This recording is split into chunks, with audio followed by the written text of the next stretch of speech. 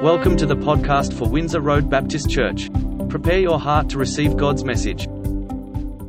Guys, I just want to say how wonderful it is to be with you, and thanks for the lovely introduction, Bob.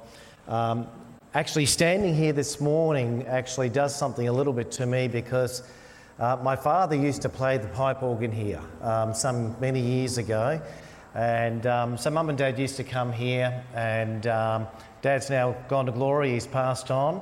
Mum, she does struggle with her memory. She's in a home now, but she did know I was coming to Windsor Road today, so she said, please say hello from her.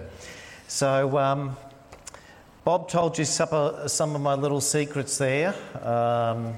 Watchmaker, clockmaker, all those things. I've actually had a very fascinating journey.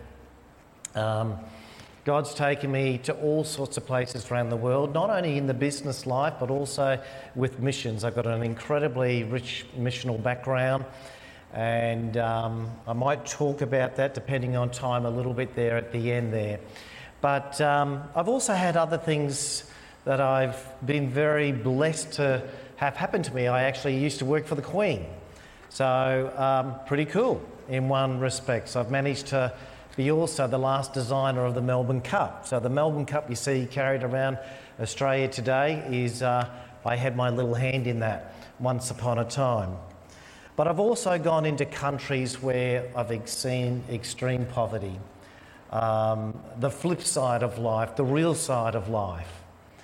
And today I'm going to talk to you a little bit about lasting work, and I believe you've been having a wonderful series and exploring some of these incredible Bible characters that we read about and quite often research and go, well, what did their life really look like? Today I'm actually going to be talking about lasting work. And I look at my journey, I look at all the different places where I've been able to work, where I've been able to learn something from others, or where I've been able to tap into. It's just so incredible. And today we're going to actually be looking at the Apostle Paul.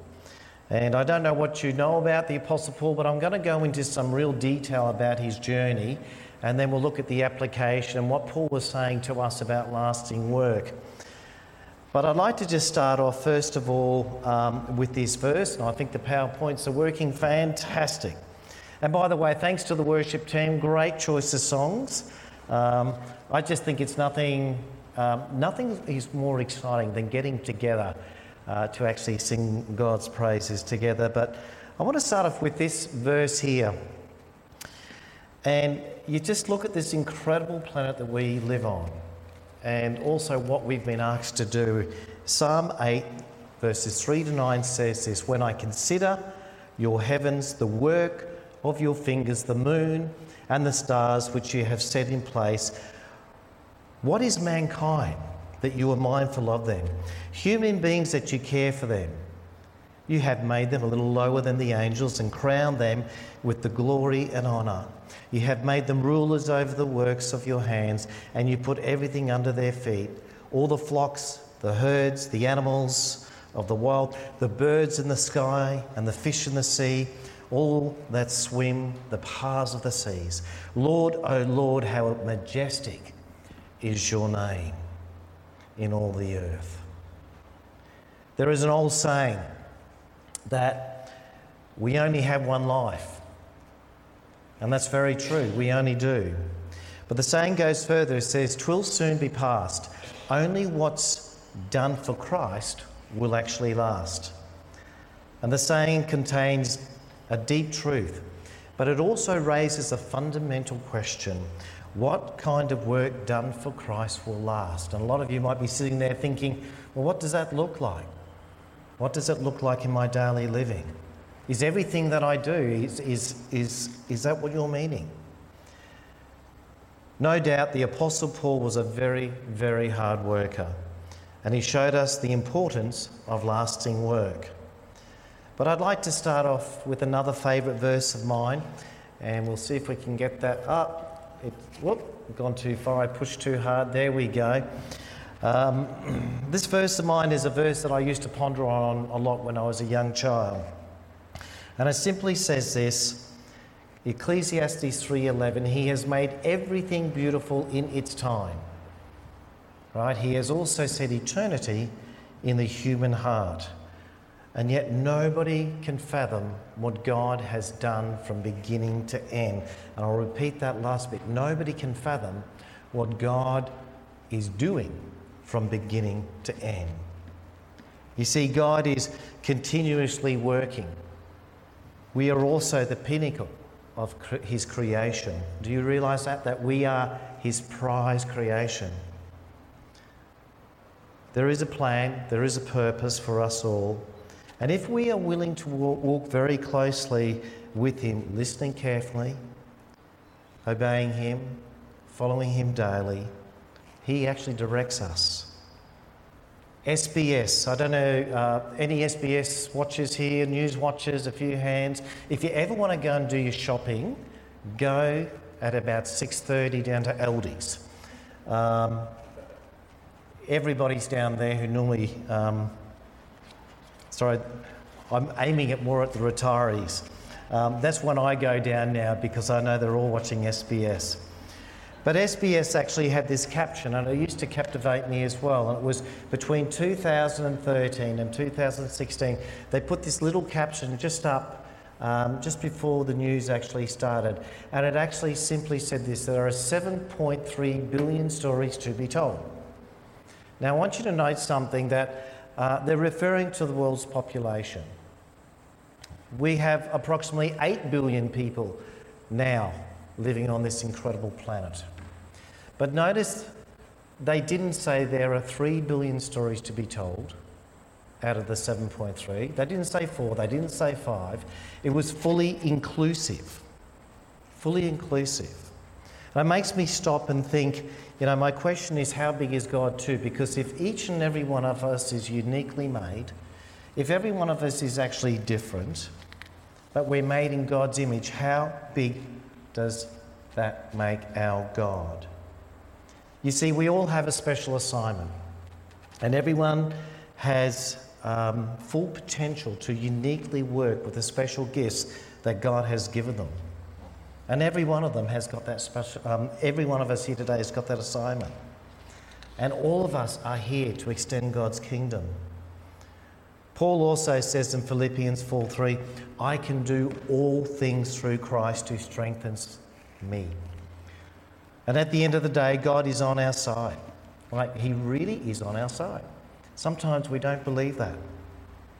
He's on our side, and we can do anything if we, as I mentioned before, are walking closely with him. All we need to do is ask him. Ask him for support, ask him for guidance, ask him for direction. He is our strength no matter where he has placed us. Paul also states a very interesting verse, and this is easy for us to do. He says, do all things without grumbling and questioning. Now, how often do we grumble and question? I'm a pretty good one at grumbling and questioning at times. All right? He goes further to say, do all these things without it, that you may be blameless and innocent, children of God without blemish in the midst of a crooked and twisted generation, among whom you shine as lights in the world. And that's what Jesus wants us to do, to be his shining light, to be his hands and feet, and to bring the gospel. And the good news, even in the dark and confusing times, do whatever is needed without doubt of hesitation. And if you choose to work hard and keep your head down, you know what actually happens? People see it, and people start to follow it. They start to follow your lead. And this is what the Apostle Paul did along his journey. He led, and others followed. They could see there was something different. The Apostle Paul is a handful of people who, from the ancient world, whose words still have the capacity to leap off the page, and they still have the capacity to actually confront us. Now, I must admit, as a young kid, and even going through theological college, I wasn't sure what to make of the Apostle Paul. A very interesting character of the Bible. Now, whether we agree with him or not, whether we like him or not, his letters are personal. They are incredibly passionate. Sometimes they are tearful. Sometimes they are teasing. Often they can be very dense. Sometimes very dense, but they're never dull. But who is he, and what made him tick, and why did this seemingly erratic missionary have such a profound influence on the world of ancient Greece and Rome, and thereby on the world today? Paul is often considered also to be the most important person after Jesus in the history of Christianity. His epistles have had the enormous influence of Christian theology, especially on the relationship between God the Father and Jesus, and on the mystical human relationship with the divine.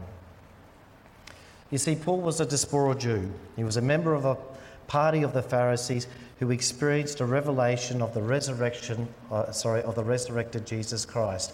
After this experience, he travelled widely throughout all of Eastern Roman Empire, spreading the good news that Jesus would actually soon return from heaven and usher in the reign of God, God's kingdom. So why are the letters of Paul so important? Paul's epistles are very significant because they actually convey a truth that predates them. Before there was any New Testament scriptures, they were the only eyewitnesses to Jesus' resurrection. Paul then became an eyewitness to the resurrection of Jesus Christ and a herald of this good news. Now, Paul, I don't know how well you know your New Testament, but can somebody tell me how many books are in the New Testament? 26, 27? Bob's thinking about it. Paul's actually written nearly half of the books in the New Testament. And they range from Romans, I don't know if I put that one up there, yes I did, Romans right through to Philemons. And it's a rich arrangement, it's a rich tapestry of God's love. It actually demonstrates, these books actually also, how to live our life, how to actually work. The funny thing is, Saul, I'm now calling him something else, claimed to be a Pharisee and was first mentioned in Acts chapter 7, verse 58, as the young man attending the stoning of Stephen in Jerusalem. And in the very same verse, we actually read this, that Saul actually approved of them killing him. So here you have this man, this great missionary, who's also, before his conversion, giving approval to the stoning and the killing of Stephen.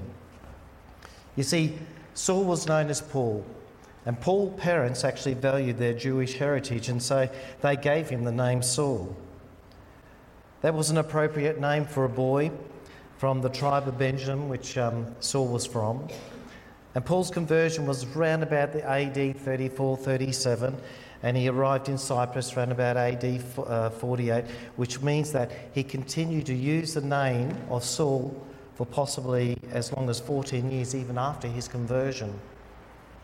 So why did he have a name switch? And we hear of, in the New Testament, many times where a Bible character's name has been changed. But the answer lies in Paul's claim that he was actually born a Roman citizen. But he also had these faithful Jewish parents. Having different names for different cultures was somewhat a very commonplace. And when Ananias came to restore his sight, he called him Brother Saul. Saul is called Paul for the very first time on the island of Cyprus, much later than the time of his conversion. And Paul confirmed that Christ had come not to abolish the law, but to fulfill it. And finally, I believe that God chose Paul because he was very real. He was also incredibly authentic, so personal, and he was also incredibly loving.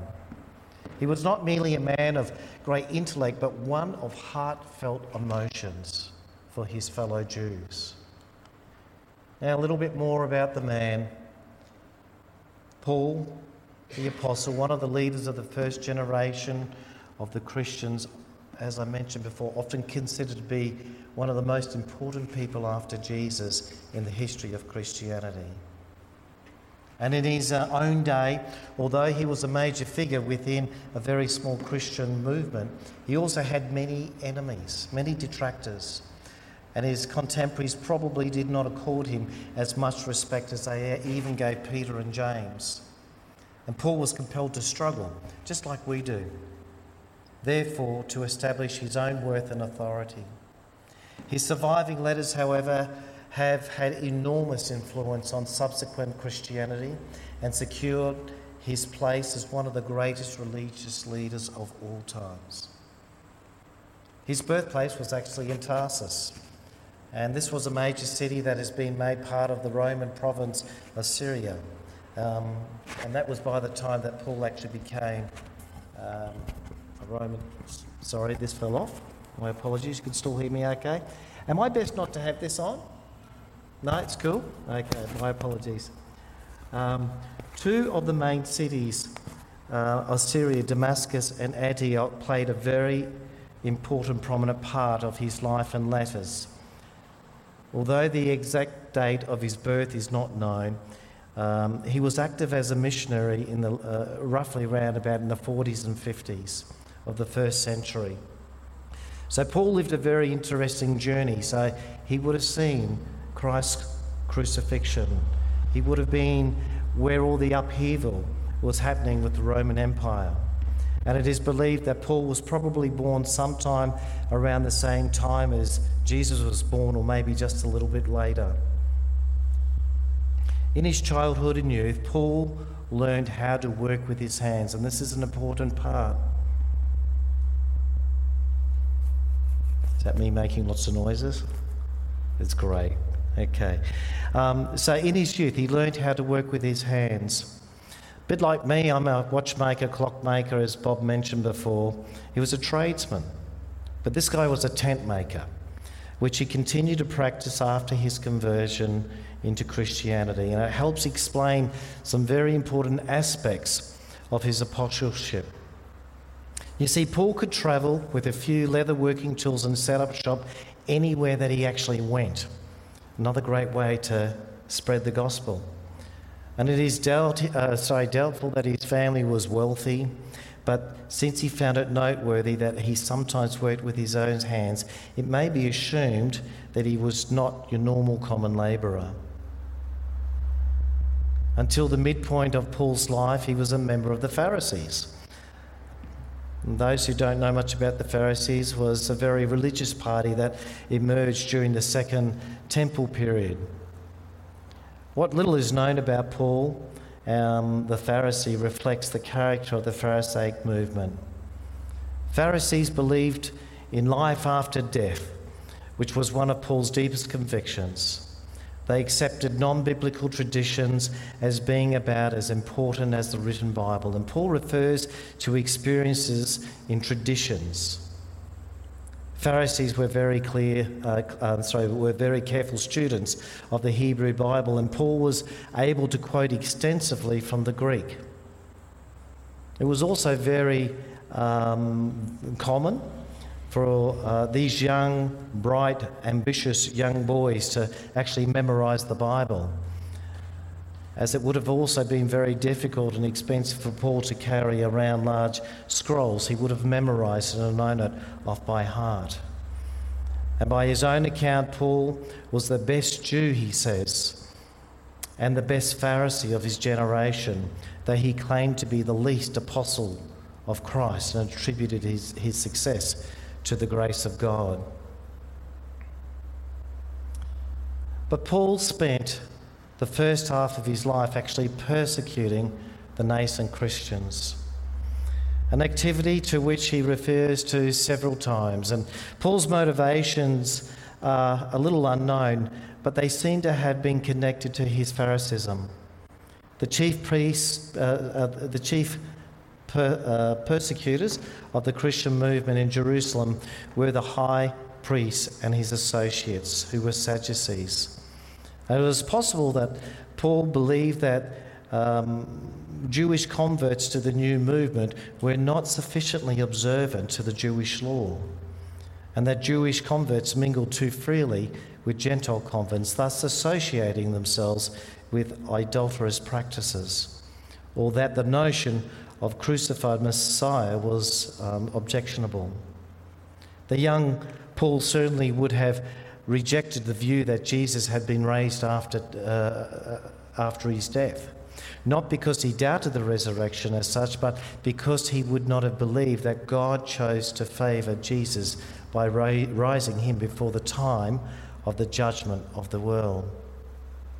Whatever the reasons were, Paul's persecutions probably involved travelling from synagogue to synagogue and urging the punishment of Jews who accepted Jesus as the Messiah.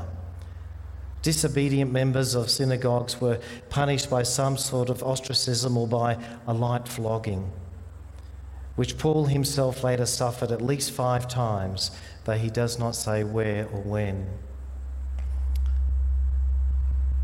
But however, this was the man that was on the way to Damascus when he had this incredible vision that changed his life. And in Galatians, he speaks that God revealed his Son to him. And Paul states that he saw the Lord. Following this revelation, which convinced Paul that God had indeed chosen Jesus to be the promised Messiah, he went to Arabia. He then returned to Damascus, and 3 years later he went to Jerusalem to become acquainted with the leading apostles there. And after this meeting, he began his famous mission trips, and he began to go west, preaching first to native Syria, and then during the next 20 years or so, he established many churches in Asia Minor and at least 3 in Europe, including the Church of Corinth.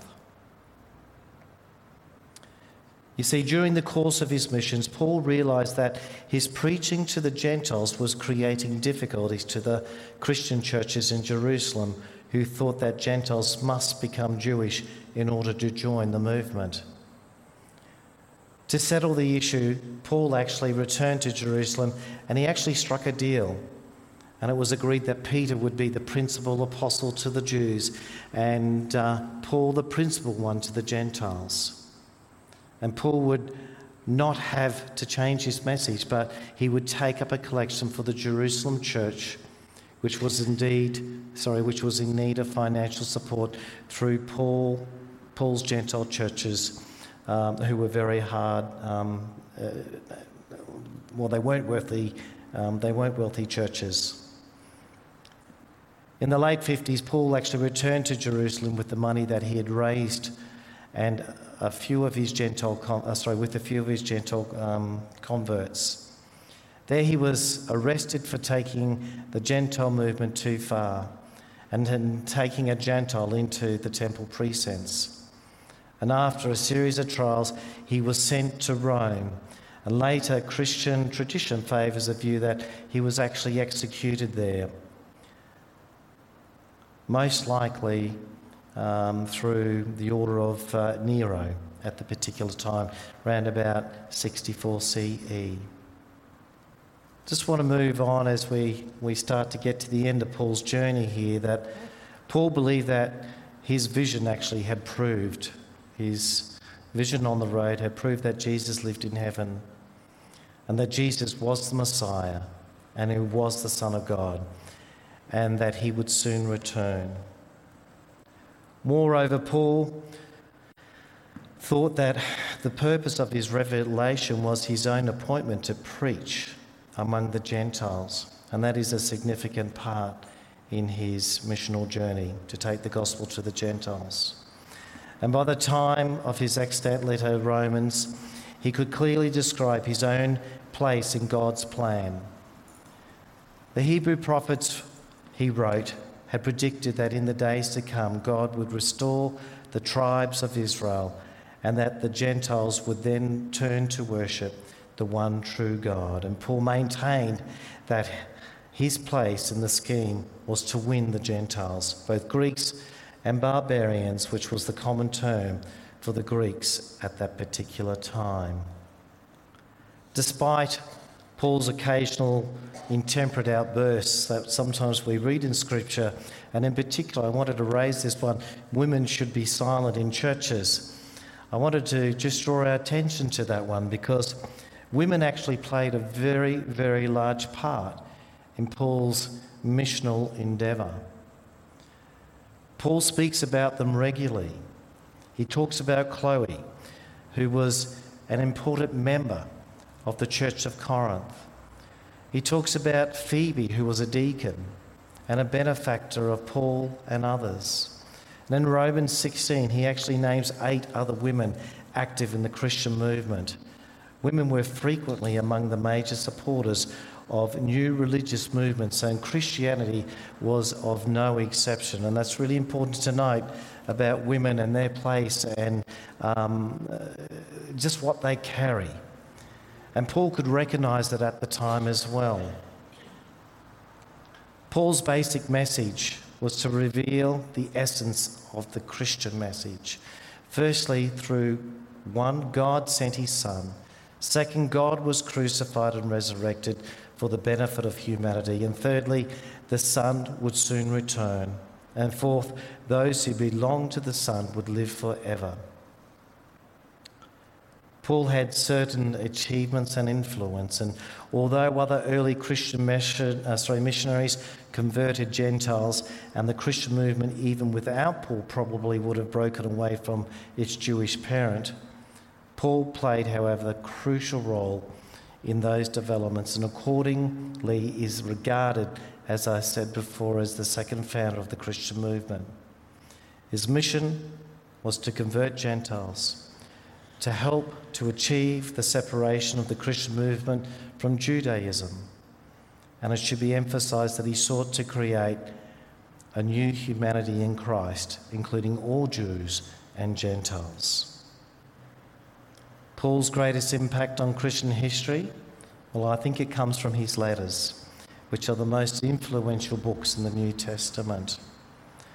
And his letters are vital, they're persuasive, partly because they reveal the powerful aspects of his personality, especially his passion and his dedication. After noting that he has suffered for Christ's sake in order to gain, Paul declared in Philippians 3, 10-11, I want to know Christ and the power of his resurrection and the sharing of his suffering by becoming like him in his death, if somehow I may attain the resurrection from the dead. He also says in Romans 8, if God is for us, who is actually against us? Who can actually separate us from the love of Christ? Will hardship or distress or persecution or famine or nakedness or the peril or the sword? No, in all these things, we are more than conquerors, conquerors through him who loved us. For I am convinced that neither death nor life, nor anything else in all creation will be able to separate us from the love of God in Christ. I just want to draw to a bit of a close, and I know that seemed a fairly in-depth, a lot of history about Paul, but it sort of brings us to the point where there are 3 important passages in Paul's first letters to the Corinthians outlining last work. And I just want to finish with these 3, then tell a small story. 1 Corinthians 3:12-15 says, if anybody builds on this foundation using gold, silver, costly stones, wood, hay or straw, their work will be shown for what it is, because the day will bring to light. It will be revealed with fire, and the fire will test the quality of each person's work. If what has been built survives, the builder will receive a reward. If it is burned up, the builder will suffer loss, but yet will be saved, even though only as one escaping through the fires. And in this passage, the apostle makes the sobering point that although some of our work will pass, some of our work will pass the durability test. There will be those work that will not pass the test. And though they themselves will be saved, even if only escaping through flames. In the next verse, we read in Corinthians 13:13, it says this, we know this one well, and these three things remain, faith, hope, and love. But the greatest of these is love. There's a Catholic scholar by the name of John Horry who says, it seems that it's not acts of faith, hope and love in themselves that last, but rather works done in faith, hope and love.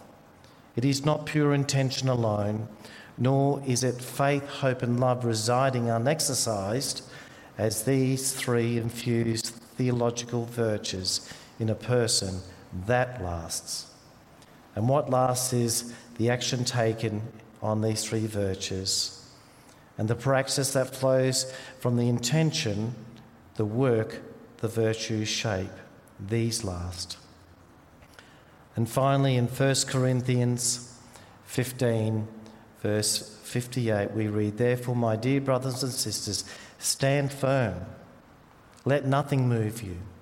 Always give yourselves fully to the work of the Lord, because you know that your labour is not in vain. Paul exhorts the Corinthians. Paul's reference in the passage to works of the Lord pointed to various ministries engaged by the Corinthians. But even these works included mundane things such as helping and administrating. And in a wider application of the chapter, Paul is assuring his friends that what makes all their labour, whether it's homemaking or bridge building, worthwhile and enduring, is the fact that it's done for the Lord. Clearly, through our daily work, we leave our mark on the cosmos and on the environment, on government, on culture, on neighbourhoods, families, and even the principalities and powers. And the Bible hints in some way beyond our imagination that our marks are actually permanent. Not only ordinary Christian priests of creation past and present, they, along with missionaries, pastors, Christian educators, are shaping the future of creation in some way. I guess it goes back to that opening statement that I started with at the beginning. Is profoundly true. Only one life, it will soon pass. Only what's done for Christ will last. Micah 6:8 says this, he has shown you, O mortal, what is good, and what does the Lord require of you? To act justly, to love mercy, and to walk humbly with your God. And walking humbly with our God is the basis for everything that we actually do. And doing justice simply means doing right by our fellow man. I probably tried to pack a lot in all that, but I want to actually just finish with one short story. And I did mention that I came from a missional background. My father was actually born in China, and my grandparents were missionaries in a little town called Dali. And we're going back a long time ago, back to 1927. And I like to end with this story because we talk about our work. Is our work in vain? Is the little things we do, are they missed? Sometimes we think we have some fairly big things to conquer that God's told us to do, and maybe some of those things did not work out the way that we thought. But it goes back to one thing: God is always continuously working within us. And I tell you this story because I want to refer to this Bible passage just to finish. And we'll just read it, and it just says this.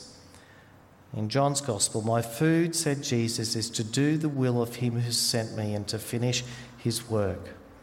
And I tell you, open your eyes and look at the fields. They are ripe for harvest. Even now the one who reaps draws a wage and harvests a crop for eternal life, so that the sower and the reaper may be glad together.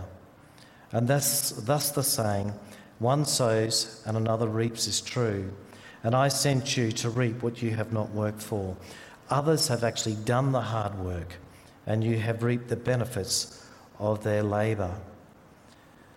Now that verse, or those verses, very real and very true. And you might have heard the old song and the saying, we are all in this together. And God wants us to work together. And it's amazing how he brings things together when we're prepared to do that. But the story is this, is that it had a huge impact on my life. And that was, I remember my grandfather when I was a young child weeping because he had to flee the mission field back in 1937, 1938, when communism went through. And back in those days, a lot of the missional movements, I don't know if you've heard of the Moravians, but the Moravians were a movement where when they got called by God, they would actually pack their coffin. They would fill it with all of their earthly possessions and they would put it on top of the coach or the steam trip because they knew that it was a one-way trip to reach the world. So my grandmother came from San Francisco as a missionary in 1927, grandfather from Birmingham. They met each other in Shanghai, got married in Kunming, and they went up into the mission field. And they believed that their journey was going to be for life. It was going to be lifelong, to be spent with the Chinese people.